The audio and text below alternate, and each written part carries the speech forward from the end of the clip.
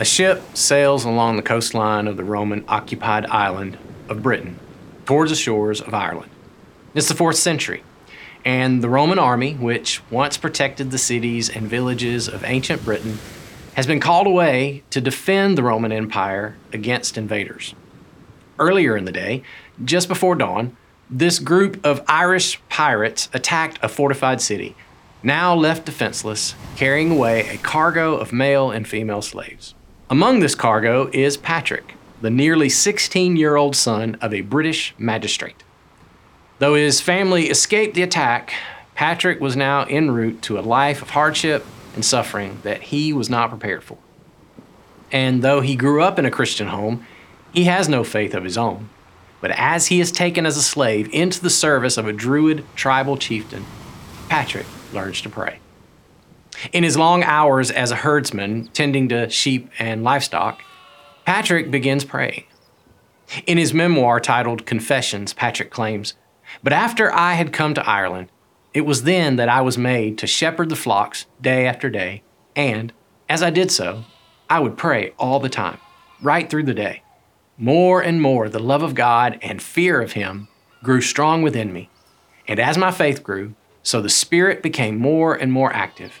In snow, in frost, in rain, I would hardly notice any discomfort. And I was never slack, but always full of energy. It is clear to me now that this was due to the Spirit within me." So Patrick grew in favor among his fellow slaves.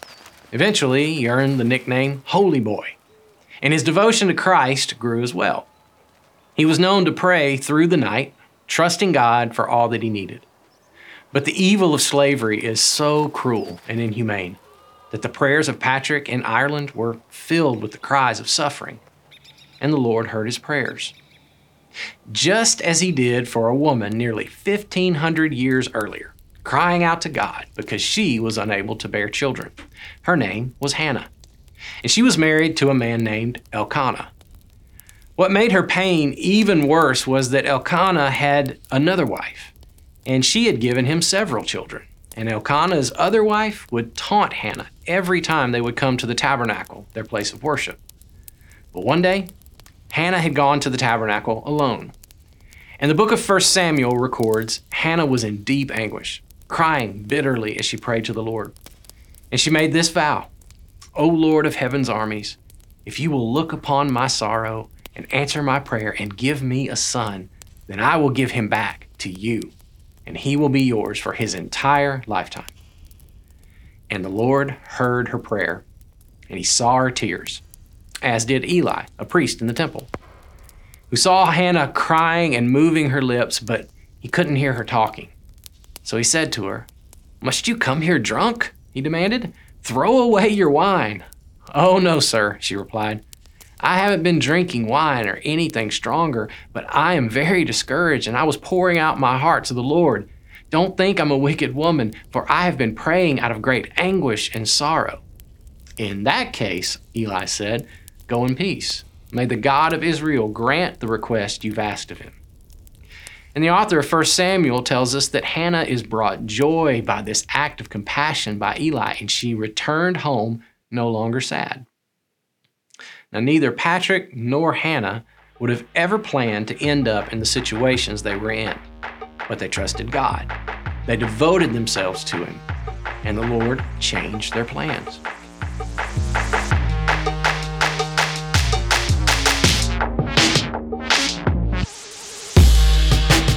Well, welcome everyone. We want to welcome the not great parents here, all the not great parents out there, to join not great parents in here. Right, to join two not great parents in here for our second episode of the Not Great Parents podcast. Yeah, I'm glad to be here. I am too. Yeah, how are you doing? I'm good. What about you? Not great, but I guess I should say the same thing. Not great, and I'm okay with that. We're okay. Things are going good. Literally, before we started filming, Molly was giving me some parenting advice on a situation in our home that's not going great. Yeah. But we're trying to handle it good.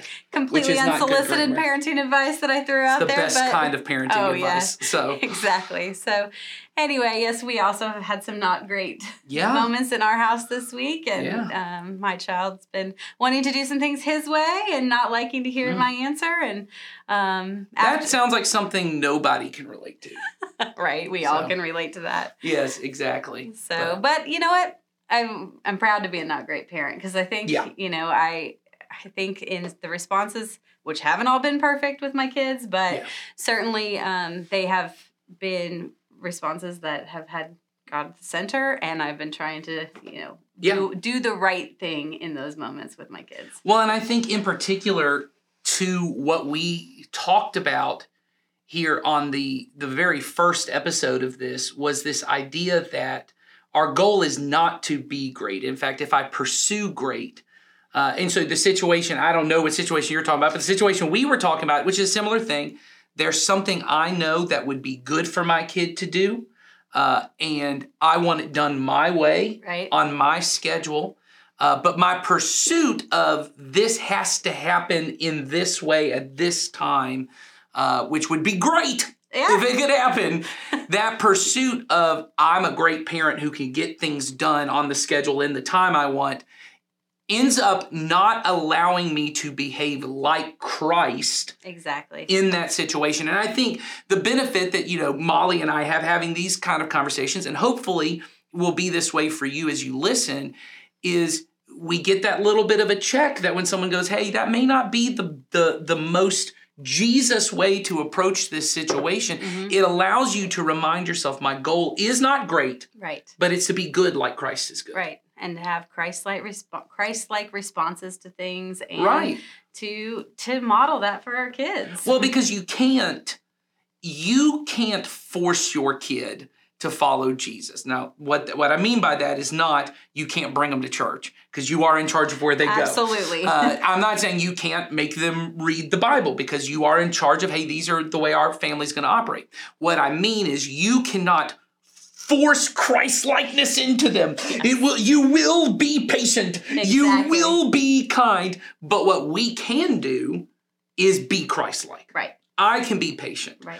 You know, and in the particular situation we were talking about, because it's something I want to happen on my time, is I can't get you to move past this thing, but I can be patient because I have the perspective of an adult to go, this isn't going to go on forever. Right. And this situation isn't going to be the way I want it to be forever. And so my goal is just to model what Christ is like, and hope that because Christ's way is so good and pleasing and perfect, they in their own way, in their own time, will say, that's the best way to live. Right. It's no different than when we're talking about adults too, and we say, let's try to live our lives in a way that's appealing to others. That's right. It's the same thing with our kids. You know, we're modeling that, and we're saying, you know, this is how to handle this situation, and we're showing them different ways, and our kids are such observers of us. Yeah. And so that is, you know, not any different, and they can you know, they can learn those things from us. The goal, you know, with the parenting, obviously, is that we have more influence in that, and we have more ways that we can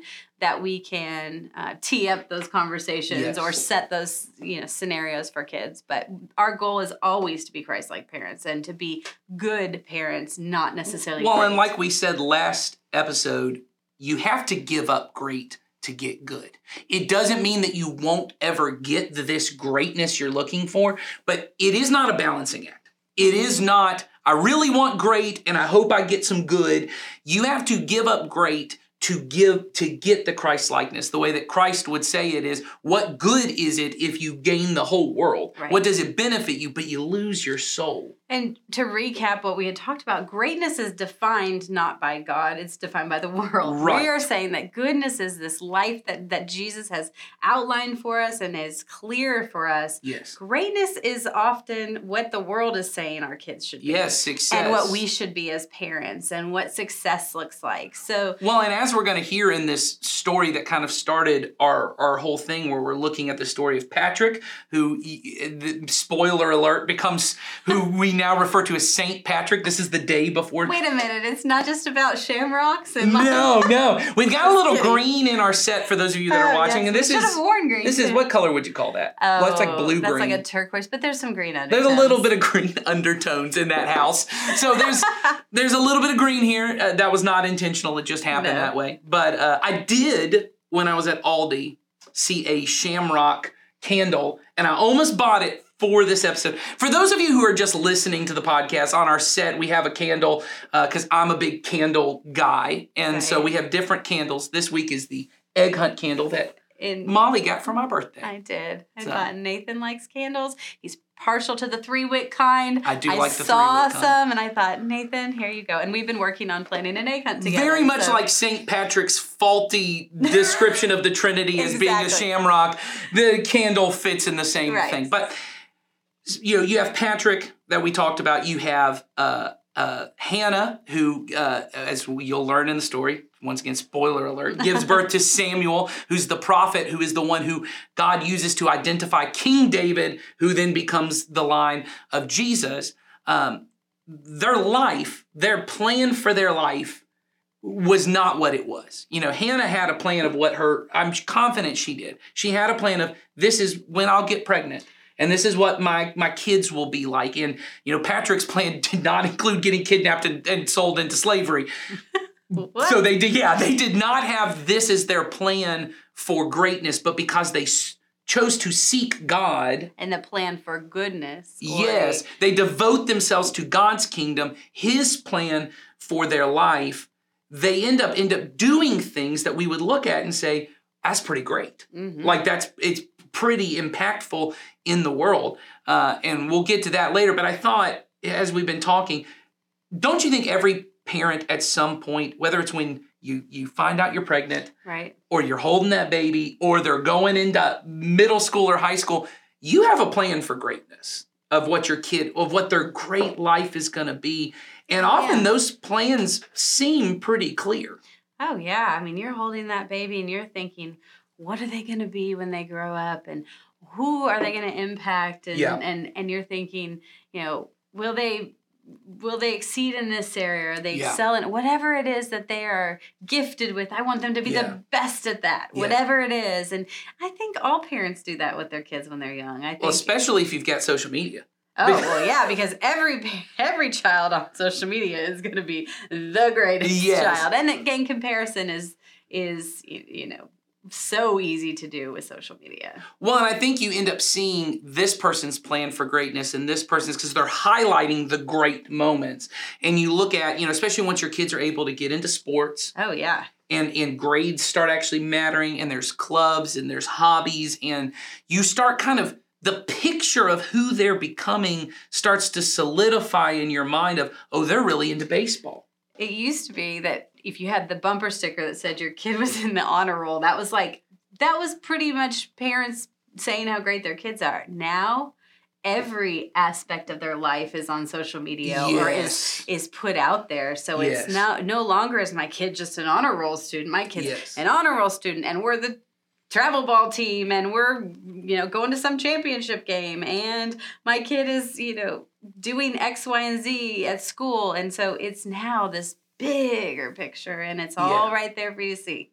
Well, and I think we were talking about it earlier before we were filming, but I get my kid into sports, or I get him into school, and there's going to be some guidance counselor, or there's going to be some coach on a team who will lay out the plan for you. Right. That if you ask them, they will say, if your kid's into baseball, if he joins this travel team and gets this coach, and then he goes and gets tutored on his swing by this person, and he learns how to pitch from this person, and he does X amount of things, scouts will notice. He can get a college scholarship. And that plan sounds great. It does, and it sounds pretty definitive. Yeah, it sounds very, I do this happens next, this happens next, this happens next. And at the end, we spit out that MLB player or whatever. Or even if it's not that, they just get to have a great high school experience because they're on the high school team. And I know they're not going pro, but they just had a lot of fun. And then your great plan doesn't go according to, because now you've got a 13-year-old that they're pretty artistic, and yeah, they did sports for X amount of years, but now all that money you spent on conditioning and training and these videos to make them learn this and this different, camp that you sent them to, and all of that has fallen apart, and now they want to paint. Yes. And you go, well, how are you going to make any money painting? Right. And they're not even planning to make money painting. They just like to paint. To do it. Or they don't like to do anything and they just want to play video games. Mm-hmm. And you start thinking, well, how is that going to look on it? Yeah. Oh, I can't get them to go outside. They could be a computer programmer. Yes. Or whatever. You figure out what the thing is. And maybe video games has nothing to do with their life, but you can't see how it fits into greatness. Right. You just think, well, they're just doing this thing and that's all they want to do. And you're thinking who they are today is now who they're going to be for the rest of their life. Well, and you start thinking through the plan. And if you're like me and you're a planner, and I know you're a bit of a planner, you start thinking out, okay, how can we minimize these things that aren't greatness, and how can I teach them to go out and grind and hustle and learn to make the most of their time? And we have all these plans for greatness, but I think the question that we want to deal with for today is, what's your plan for goodness?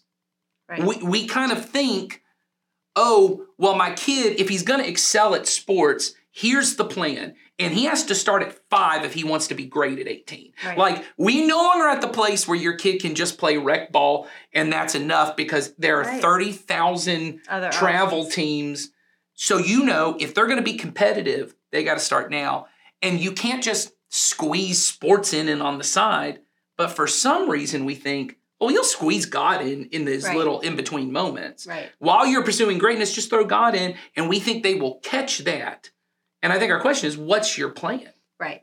Because like we said, if you don't have a plan, that plan's going to get made for you. Yes. So it is really imperative that you have a plan for goodness.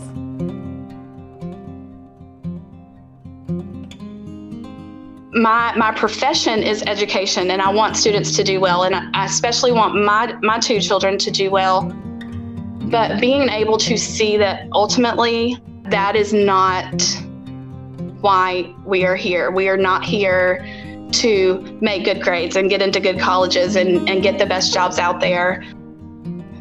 My mom was the type, we had to be at church every Sunday. They actually gave out perfect attendance awards every year for the people who had attended Sunday school every Sunday of that year. And I mean, my family and I, we always got that award. My husband, he's been in church all his life too, kind of a similar experience to what I had about the importance of church. So when we got married, the first Sunday back from our honeymoon, we found a church in Carrollton. That's where we were living. We made the point early on that church is a priority. Our youngest son is really into baseball, and he wants to do travel baseball, and I think he's good enough, and I think he would really enjoy that level of competition. But we just, as a family, can't make the decision to miss church so many Sundays out of the year, because that's when baseball tournaments are. We do have people in our lives, even family members, who are really active in the travel sports arena, where they are gone all weekend, several weekends in a row. And I have actually had a family member say, Jonah really needs to be in travel baseball. I just have to say, as a family, we've just decided that that's not a priority for us. We're not willing to take the time, one, away from our other child, make him spend the whole weekend at the ball field, but also, church is important and we have to be at church on Sunday. We're not going to miss church for baseball. Not just the teaching, but the relationships and having people pour into them and pour into us as adults too, every Sunday. That's just not something that we're willing to give up, and it's non-negotiable, and our children know that. So being a teacher, and I teach at the school where my children go, so I know their teachers personally. I know their peers. I teach a lot of their peers. And so I know what's expected of them. I know what they are capable of doing. Like overall, both of my children make fairly decent grades. We're lucky that they don't really struggle in that area. But it's still hard for me, even if one bad grade on one assignment comes home, for me not to, I wouldn't say lose it. I don't ever lose it, but question it. Like, what happened here? You can do so much better, especially with our 10-year-old. He's in 5th grade. And beginning last year, he started dealing with some major, I don't want to label it bullying because I feel like that term is overused, but he was dealing with some different personalities and was struggling with some relationships that he had with some friends. We really need to focus on his heart and how he treats people, and kind of training him to accept others and love them, but also be able to kind of, guard his heart. That's a little cliche, but give him strategies and training and encouragement. I can't even begin to think how many times we've said to our 10-year-old, like, have you prayed about that? You need to pray about that. We'll pray about that with you. In our family, Brad and I try to model what it looks like to love Jesus and love others. Our kids see us every Wednesday night without fail. We are on small group or virtual, so we sit in the kitchen every Wednesday night on group. They know about our on mission groups. They don't see us doing that throughout the week just because it's early and we do it before they get up. But every other Saturday, they're with us for our meetings.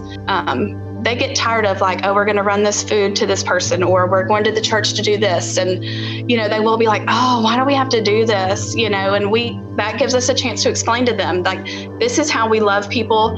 And it's important for us to show our love to people. My profession is education, and I want students to do well. And I especially want my 2 children to do well.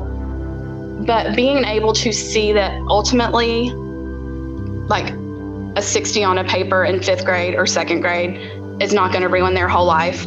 And that is not why we are here. We are not here to make good grades and get into good colleges and get the best jobs out there.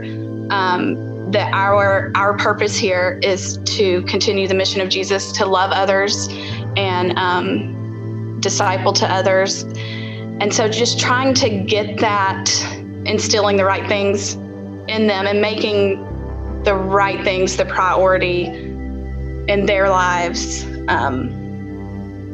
It's a little difficult, and it's something that I feel like I'm learning as I go with that, and doing a lot of self-talk to step back and not be so hard, especially on my 5th grader.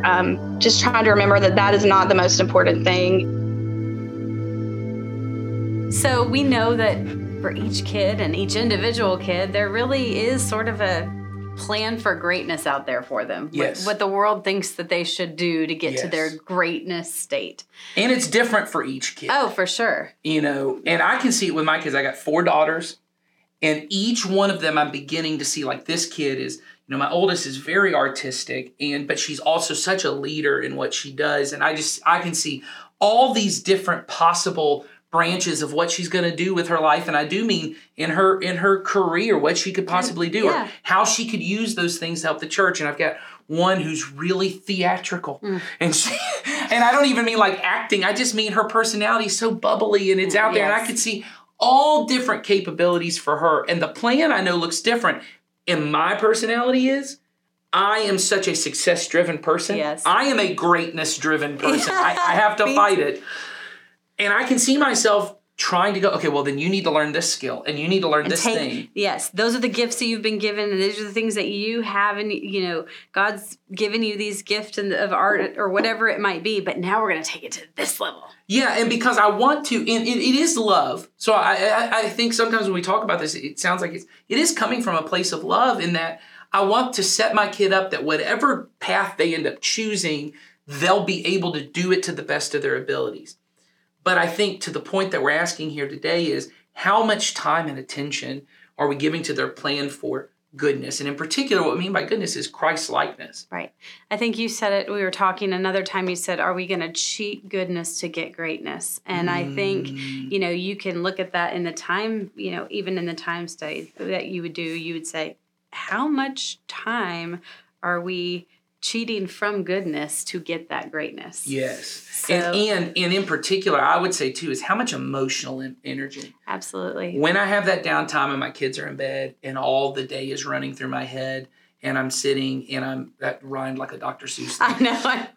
That's good. I'm going to put that in a poem. Yeah. I give that to one of my kids. She wrote a poem the other day. Was it a haiku? No, it's not a haiku. Not Sawyer. Producer Sawyer, master haiku maker. But I will say, she's not going to be a poet, but that's all right. But she was trying. But she did, and I said, that's good. That's good. That ain't great, baby. But we can do good with it. But I think when I'm having those moments and I start kind of freaking out, right? Mm-hmm. And I start going, oh man, I'm not doing enough as dad, you know, and I'm not doing enough as mom. And great moms, great dads have already got this plan in place. And if you have people in my life, my mom is one of these people who's like, I'm a planner, but she is like perfection planner. Like, I plan like the bullet point versions of things. My mom is bullet points with like 2 or 3 sub points and then maybe some other things over on the side. And so I've always felt like, man, she you know, moms like that, they just have the whole thing together. The amount of emotional energy, am I putting that amount of emotional energy into praying for my kid and about their love for Jesus? Am I putting that amount of emotional energy into thinking of, do they have friends at church? Right. Do they have people they care about at church? I know I bring them to church, but do they have people they're invested in?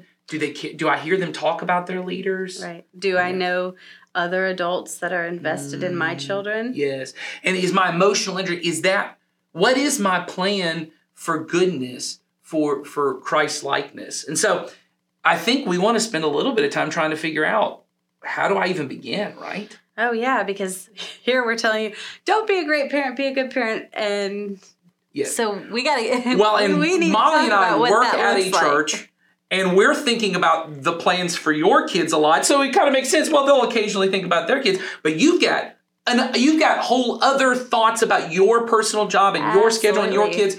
So if it's a struggle for us, I know it's a struggle for everybody. And so Molly, where do you think it begins? Where do you think it begins of going, I want to plan for my kid to have a good relationship with Christ and to care about Christ?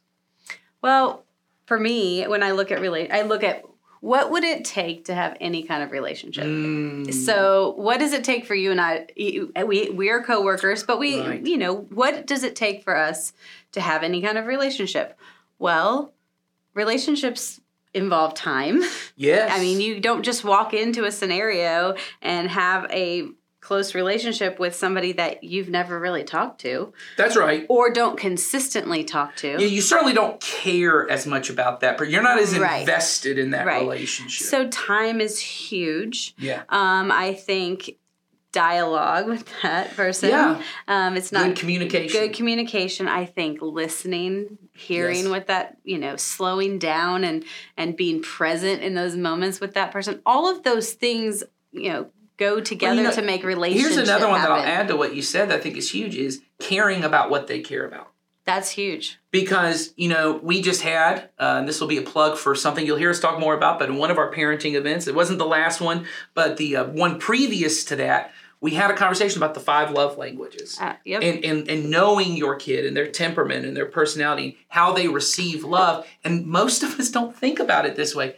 How does God receive love? How does Jesus... I don't think I've ever thought about it. How does Jesus receive love? Because I hear so many people say, and I think we're going to do this on a future episode, but I've started, ever since I was teaching teenagers, I'd hear them say, I love Jesus. And my question always would be back is, how do you know that? How do you know that? How do you know that? Because love is not, and I think we all know this, so I mean, I'm not telling you anything. It's an not action. a feeling. Yeah, well, and, it's a choice. And it really is a state of being, because there is a way in which I'm not always doing loving actions for my kids, but I know there's a baseline of love that is there for my kids. And obviously, more often than not, I'm doing loving actions, but I'm not a great parent. And so I mess it up. Right. And not every time. But there's always an underlying sense of love. And I think Jesus says, if you love me, you obey my commands. So that right there is a big one. Right there. How do I know I love Jesus? I'm doing what he tells me to do. And then he says, my commands are really this. They all come back to love, but they are slightly different. There's love God, right? So put God first in everything. What he means is desire God, you talked prioritizing God. Right? He says, love your neighbor as yourself. So that means every person, as I say to my kids, every time we pray, one of my kids will pray at lunch or dinner or bedtime. And then at the end of the prayer, and I don't know where this started, but they've just all, at the end of every prayer, they say, Jesus' name, amen. And then all the kids say, love your neighbor as yourself. And I think it began because in the pandemic when I had gotten these kids into my home, and I missed so much time with 3 of them, and I was like, I just need to prioritize it. We every morning did what's known as the Shema, which is love the Lord your God with all your heart, soul, mind, and strength. And then I would always add, and Jesus said equal to that is love your neighbor as yourself. So every time we pray, they end whatever they're asking God for, which is an act of love. Praying is an act of love to God. They end by saying, love your neighbor as yourself. And one of the kids will say, and who is your neighbor? And the other ones know to respond, whoever is next to you. So when Jesus says love your neighbor, he means whoever is next to you. Yeah, whoever is near to me. Whoever Not the person that lives in the house next to you only. Yes. It's whoever is next to you. And so that could be a customer in line. Mm-hmm. That could be the kid that they're in school with in class. It could be a teammate. It could be the teacher they hate. Right. It could be the teacher they really dislike, and they got to learn to do that, which leads to Jesus says, love your enemies. Mm-hmm. That's a command that he gives, love your enemies. So how do I forgive the people? But the big command he gives right before he goes to the cross is love one another just like I loved you. And what he means by love one another is he means brothers and sisters in Christ. Mm-hmm. That doesn't mean, as we've already said, you are to love everybody. Always. That's what we say. Love everyone always. That's love your neighbor as yourself. Right. That's often love your enemies. That's literally love everyone. Right. But Jesus says there's a prioritized command, a new command that I give to you, which is the people in your community, meaning the church community.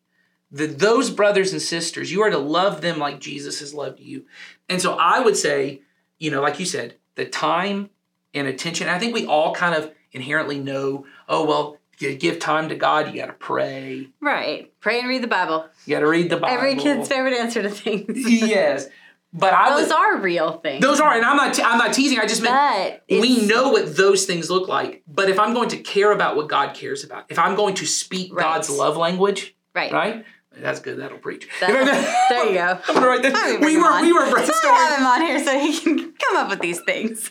We were in a brainstorming meeting and I said something. I don't remember what it was. And he says, write that down. I said, write that down. That's good. I want to keep that. I'm going to put that in a sermon at some point. It happens like every other meeting with you. Right. That is true. I go, okay? Yeah, he just gets something catchy. And I go, that's good. Let's write that down. That'll preach. That'll preach. So that's good. Speak God's love language. We'll do a whole series. But it's true. I mean, it is. It is good. Good work. But Thank you. That's what I've been waiting my whole life. That's what he wanted to hear. Approval on that. But Just pat me on the back. That's my love language. It is. It is my love language. Touch and words of affirmation. Those are the ones. So you pat me on the back, tell me I do good here. That's and mine is gifting. Which is why I gave you a candle. So I think, like you said, I think it's knowing that knowing what God's love language or how God wants us to love him, that is the command. Which is what we would call discipleship. We would call it teaching our children to obey everything Jesus commanded, knowing that he gave special priority to love your neighbor, love your enemies, and love the church. And so I would say that to anybody who says, I want to know if my kid loves God, I would say, I would measure that by how much they love church. Right. The relationship with God is connected. They're connected. I mean, I think that connected to the relationship they have with the church. So and not, just to be clear for people listening, not community Christian church. What we mean is their love for brothers and sisters who together we're following Jesus. And right now, that is community Christian church for them. Right. And someday it might not be, but but if you have kids that are going off somewhere, they're going to plug in and connect to another community of that's what we hope believers for. And go to another church, hopefully. Well, I think that's the goal, right? Yeah, I mean, absolutely. And I think that where we can prepare our children to leave our homes and go out in this world and have their own relationship with Christ. Yes. That is real and foundational to who they are. That's our goal as parents. They're not our children. We didn't design them ourselves. God designed them and entrusted them to us to help them get there so that they would still be connected to him and in relationship with him. And I think that's when we talk about you have a plan for greatness, you have a plan for goodness. I think sometimes there are some parents who go, I don't really care if my kid has a great job or has a great this. I just want them to be happy.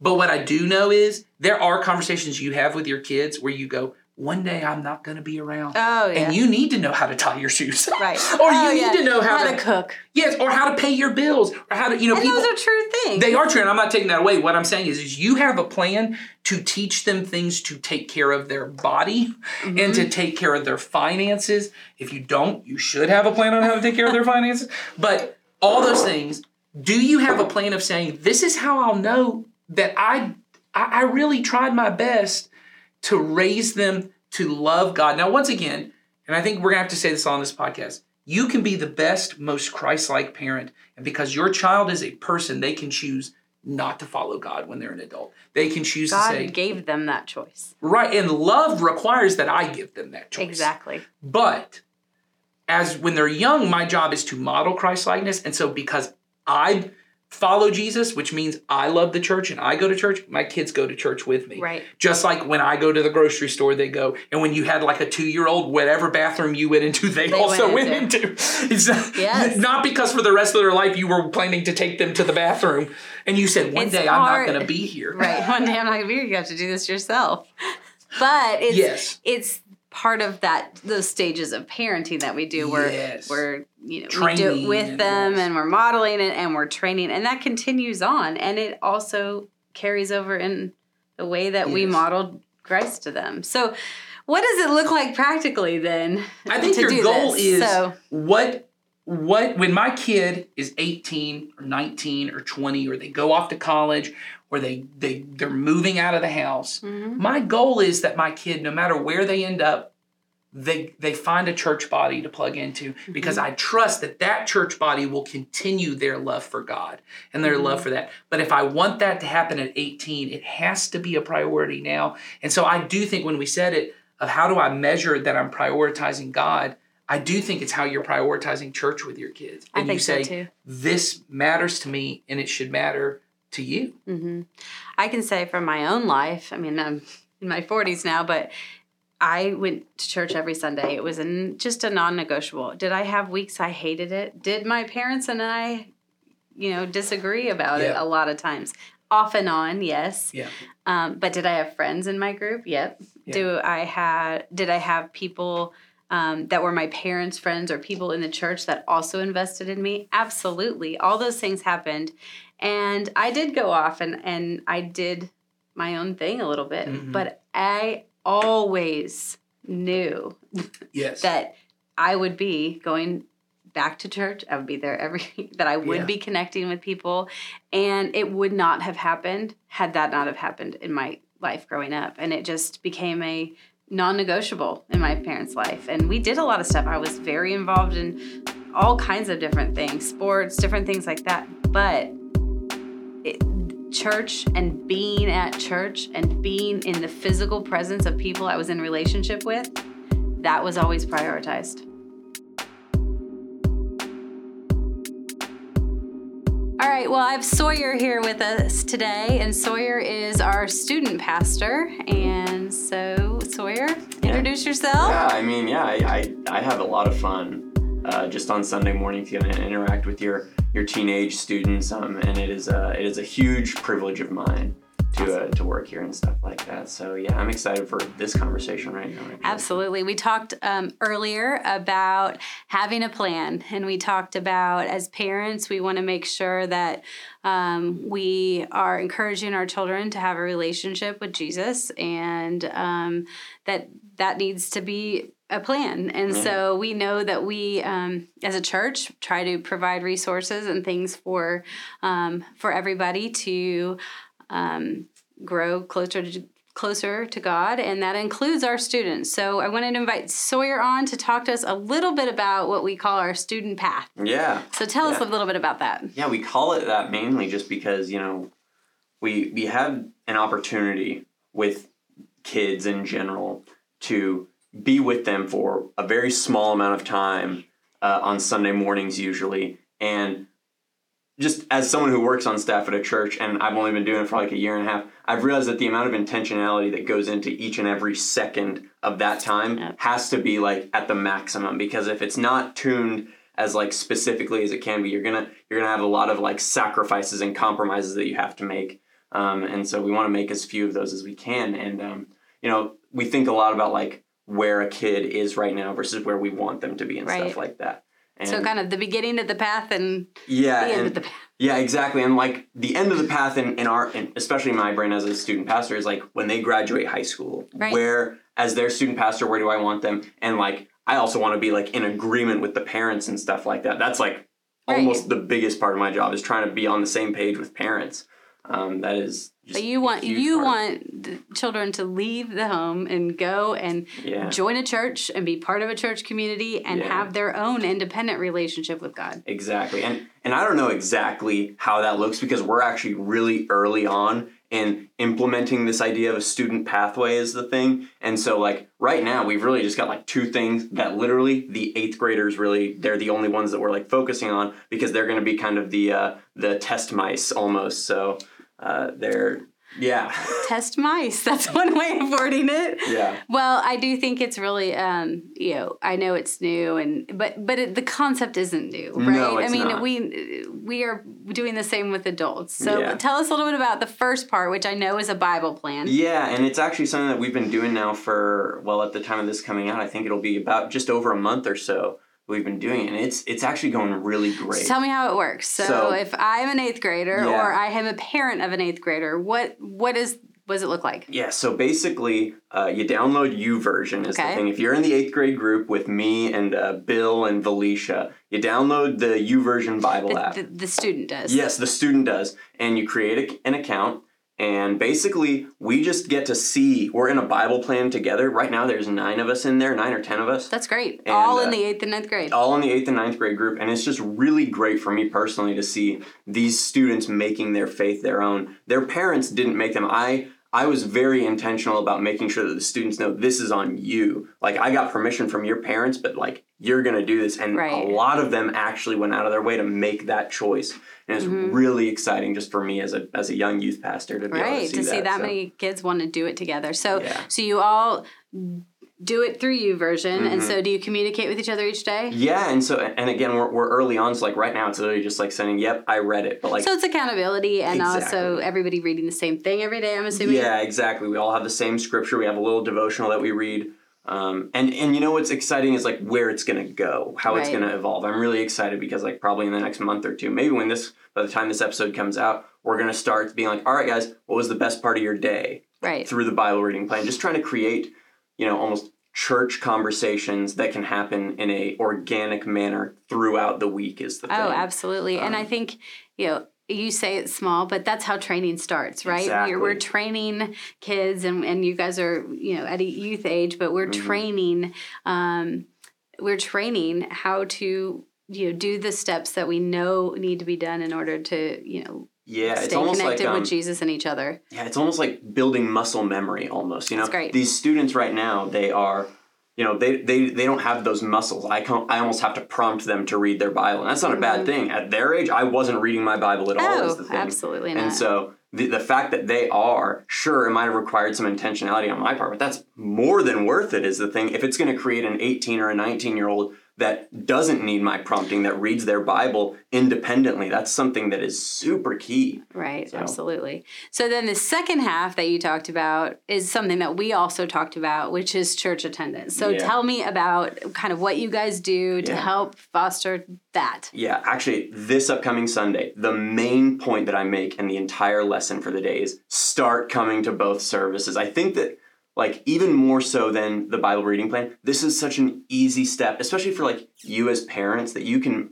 just get an easy win with your student and their relationship with Jesus, giving them the opportunity to make their faith their own. That's just something that's like so integral. I think about the students who already are doing this. There's like a handful of them that come during first service and we sit together And I look at those students and I just see students going out of their way to follow Jesus, making their faith their own. And it's inspiring to me, just like individually. And I think as a church, it kind of gives them the opportunity to be seen and to see what else is going on. Absolutely, because I think if you had a student that never sat in service all the way, they only went to student ministry and they weren't there for 2 services, that they are getting something out of that. However, when we talk about them leaving, at graduating or leaving the home and going on their own, if they've never sat in an adult service, that's going to be a very overwhelming experience for them when they try to go to another church. Yeah. Well, it's just like, student ministry is great, but the one thing I want to avoid is a microchasming that happens where students are like, oh yeah, I go to church, but it's actually, I go with my small group or something like that. Right. I want them to see just how big and multi-generational and multi-ethnic this church is and stuff like that. And I think that's so key, and it's just an easy win that you can get as a parent. Absolutely. A few years after her prayer to God, Hannah returned to the tabernacle where she cried out to God for a child. This time, she was not alone. Hannah brought her son, Samuel, with her. God had been faithful to answer her prayer, and Hannah recognized this gift from God. So after his birth, she named the child Samuel because in the Hebrew language, Samuel sounds like heard by God. And because of God's faithfulness, Hannah was faithful to her promise to dedicate her child to the Lord. Probably with eyes full of tears, yet a heart full of gratitude for what God had done for her, she returned to the tabernacle and found the same priest she had met on that night all those years ago. And so she said to Eli, "As surely as you live, I am the woman who stood here beside you praying to the Lord. I prayed for this child, and the Lord has granted me what I asked of him. So now I give him to the Lord. For his whole life he will be given over to the Lord." And from that day on, Samuel lived at the house of the Lord, serving God alongside Eli and the other priests. I mean, can you imagine the kind of faithfulness Hannah must have to honor her promise to God? But Hannah's heart was full of such gratitude that she couldn't help but dedicate her son to the Lord. The book of 1 Samuel records that each year his mother would visit him when she would return to make sacrifices before God, and over time, God blessed her with even more children. But God had special plans for her firstborn son that she had no idea about. Samuel would grow up not only to be a priest of God, but the prophet that God would choose to speak for him to the entire nation of Israel. And one day, God spoke to Samuel and led him to the home of a young man who would become the most famous king of Israel. Samuel would anoint King David, whose family God would send his son Jesus through. Hannah's son would play a significant role in the story of God redeeming and restoring all of creation through the King of Kings. How could she have imagined what hung in the balance of her decision to give up her plans for her life and her child, and to trust her child to the Lord? How could she imagine Samuel anointing kings? Or how could she know the Son of God coming through one of those kings' family? How could she imagine what would happen in a nation she'd never heard of 1,500 years later when a young man named Patrick prayed to the Messiah from David's line? After more than 6 years enslaved in Ireland, Patrick escaped his slaveholders. He traveled more than 200 miles to board a ship back to Britain. This journey was inspired by a dream that Patrick believed was given to him by Christ. And at the age of 22, Patrick returned to the arms of his mother and father, where he lived for 2 years, until again he began to feel God drawing him to return to Ireland and share Christ in the land where he was once enslaved. As you can imagine, his mother and father were vehemently against this idea. It was widely believed that the Druids in Ireland would often torture and mutilate captured runaway slaves. But Patrick was firmly convinced that this was the direction Christ, who had led him out of slavery, was leading him yet again. So, years after gaining his freedom, Patrick stepped foot once again on the shores of Ireland, this time in the name of Jesus.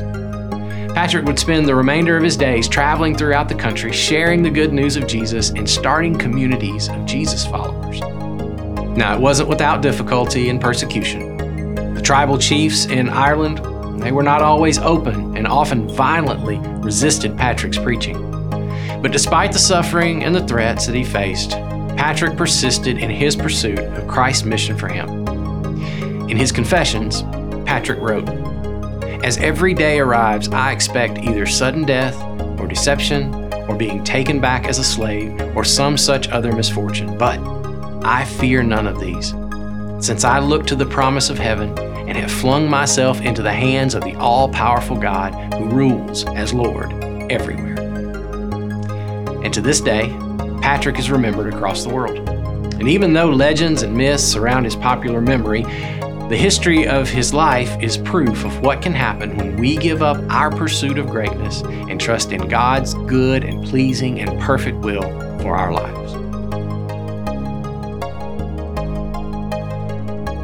All right, so Nathan, one of the things that I think is really hard as a parent, and shouldn't be, is that these kids, they don't belong to us. Yes. God entrusted us with them. Yes. He handpicked each one to go with us. Yeah. Sometimes I think we probably would say, "Oh, could you pick a different one?" Or yeah, the thing that's difficult about parenting is you don't always get the kid that you would pick. No, not always. But you look and you go and you look back at it and you say, "Thank God that I didn't get to pick." Because if you have the heart for it and you look and you say, "This child is so perfect for me in ways that I didn't know I didn't know." And you look, and there are times that it's a struggle, and there are times you think, "Where did this kid come from?"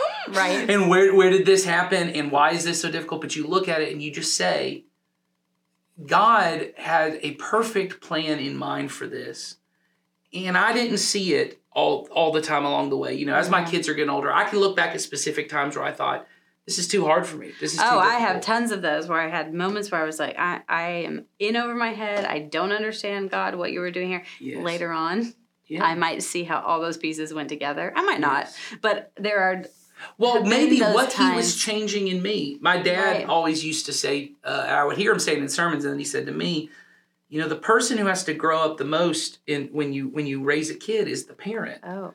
And it's true. I look at sometimes the things that I look at my kids, and I mean, I don't think they would be embarrassed to know I said this. I look and go, why can't you do this? And why can't this do it all the time? Is often things that I needed to let go of. You know, we started this by talking about a specific situation in my family right now. And the more I think about it, the more I go, you know, that's something you have to grow in, Nathan. They're a child. Right. They will grow and they will figure it out.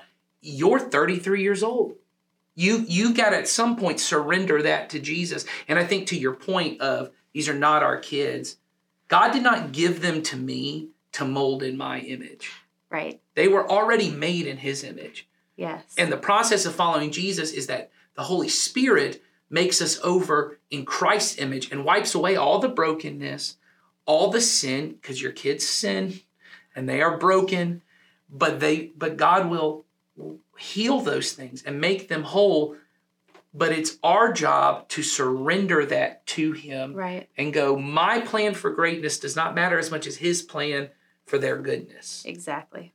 And I think when it comes into all of this, the way that, you know, as we kind of said last week, we're going to give them assignments. I think, you know, as Sawyer already talked about, and you and Sawyer talked in your kind of interview about our student kind of path for kids, I think it really is seen in what you as a parent are willing to sacrifice. You know, when you look at how do I prioritize, my wife knows it's not just the amount of time I spend with her, it's the quality of that time that I spend with her. It's when she knows, hey, I have a big project at work getting done. Like this week, I'm getting ready to do I'm taking a week off of work. So you're trying to cram everything into this 1 week. But I've told my wife I'm coming home at 4:30 every day. And it speaks volumes to her. That matters more than the entire week I spend on vacation with her. You know, that's more amount of time. But there is something that says is Dad comes home every day. Mm-hmm. And it speaks volumes when you choose to say to your teenager, even if they're angry about it, which I think we're going to talk about in our next, we're going to do a mini episode next week. And we're going to talk about sometimes your kid's going to be angry at you. And that's okay. And that's okay. And sometimes, spoiler alert, it's okay. And sometimes it's necessary, because when you tell your teenager, we go to church And so you can go to Six Flags with your friends, but you got to go on Saturday, or you got to go after church on Sunday, or you say to them, hey, we go, instead of saying, hey, we're going to listen to Christian music on the way to the ball field, which you should do, it speaks more volumes when you say, we don't go to the ball field on Sunday. Right. And you may miss out on this. We don't go to the ball field on Sunday. Or it speaks more volumes when you choose to say, hey, I know there's this family event that we all would like to do, but we're going to have to show up late to it, or we may not get to go at all because we go to church on Sundays. Mm-hmm. And to be able to say to your kids, Dad works along schedule, Mom works along schedule, and we're tired. And man, we would love to sleep in on Sundays and have cuddle time and have all this family time. We are willing to sacrifice that to be with the family of God. And that is a much louder message to our kids. Yes. Than doing God in chunks and pieces. And it feels between the other things. Sacrifice is always going to be louder than anything else. I mean, anytime somebody sacrifices for us, I mean, Jesus modeled this for us. Yes. He made the ultimate sacrifice, and there's nothing greater than that. So sacrificing, time, either family time, sport time, whatever, to be at church is going to be a loud sound in your kid's ear, and it's going to be the right message. I know it sounds bad when we say sacrifice family time. It's not even a sacrifice of family time. It's a sacrifice of the kind of family time, because you are when you're a family who goes to church, church is family time. Oh, yeah. It just means it's not on the couch, eating cereal, watching cartoons family time, which I'm not saying is bad ones. That's what Saturday's for. But Sunday morning is we get up and we go to church, and that is our family time. And then we go to lunch and we talk about what we learned at church.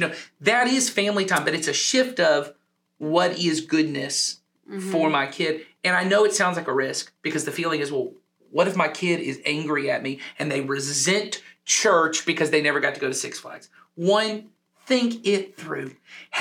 Is the reason that you at some point chose not to go to church because on May 7th, 1984, you wanted to go to Six Flags and your mom wouldn't let you go? I just told you at the beginning. My mom used to force me, and here I am. I'm sitting here working at a church, having a podcast about parenting. And part of it was with my mom was that she made me go to church. But again, that was also something she instilled in me, even though I was mad at times, and even though I didn't want to be there at times. So what are you willing? And that's what I'd say is sacrifice is always a risk. And you may be right. Maybe you'll do this and your kid will be upset. But at least as we said from the beginning, you can't force them to follow Jesus. But you can say, I follow Jesus, so I go to church. And that means there's a sacrifice around it. And I know this sounds weird because we're church and we're church people. We work on a church staff, and it sounds like we're saying you need church attendance because we need the attendance to be big. That's not what we're saying. I would have said the same thing a year ago when I didn't work here. Yes. Yeah. I think you think that's what it is, but we know long term, your kid's relationship with God at this point, it looks like their relationship at church. Mm-hmm. And so I begin to ask that. And so I think your assignment this week is, can you look at your calendar and say, hey, over this summer that's coming up, are we going to be able to be at church 2 to 3 Sundays out of the month? Right. Because if you're looking, you go, well, we're going to be there 1 out of 4. Or we're going to be there 1 out of 6. Right. I'm just challenging you to look at it and say, where are you willing to sacrifice? Because we said it earlier. Are you willing to cheat good for great, or you're going to end up cheating great for good? Right. So, it's a matter of prioritizing it and planning it. It's that plan for goodness. You're going to plan for goodness by taking a look at that calendar and seeing where it is that you can say, we are going to be there on these weeks. Plan being at church like you would plan anything else. Yes. And you're prioritizing it. And start doing that with your family. And then you set that expectation, and then they know. And it's not just about your family being here. It's about your family being here as part of the church family. And that is essential. Tell them what they need to know, what they need to do before the next episode. So we gave you your homework assignment, essentially, to look at your schedule. Also, from last week, if you have not downloaded the ParentQ app, go to ParentQ and download the app. Connect with our church by putting in your zip code, and that will link you over to great resources for you, including... Good resources. Oh, they're not great. They're not. That's true. They're not great. I'm just But they are good. They are good really resources. So anything we talk about in here, but also stuff going on in our church. And we also will have a link to a form that you can put in any questions. And we definitely want your questions. And what else am I missing? I think that's it. Next week we have a mini episode. And what that means is we won't have all the segments that we normally do. Shortened, condensed. Yeah, and we're gonna, normally if we have questions, we'll answer them. We won't have them because we're recording it before we release the first episode. But in future mini episodes, which will probably be every other week or so, we'll be able to answer questions. Right. We're gonna be able to talk to some people on our staff who do different things. I think we're talking to Jason Collins next week, who has done some parenting ministry stuff for us, and he's got some advice. And so I think it's gonna be really good. And so we'll see you guys. So we'll see all you not great parents next week. Next week. Have a good one. See ya.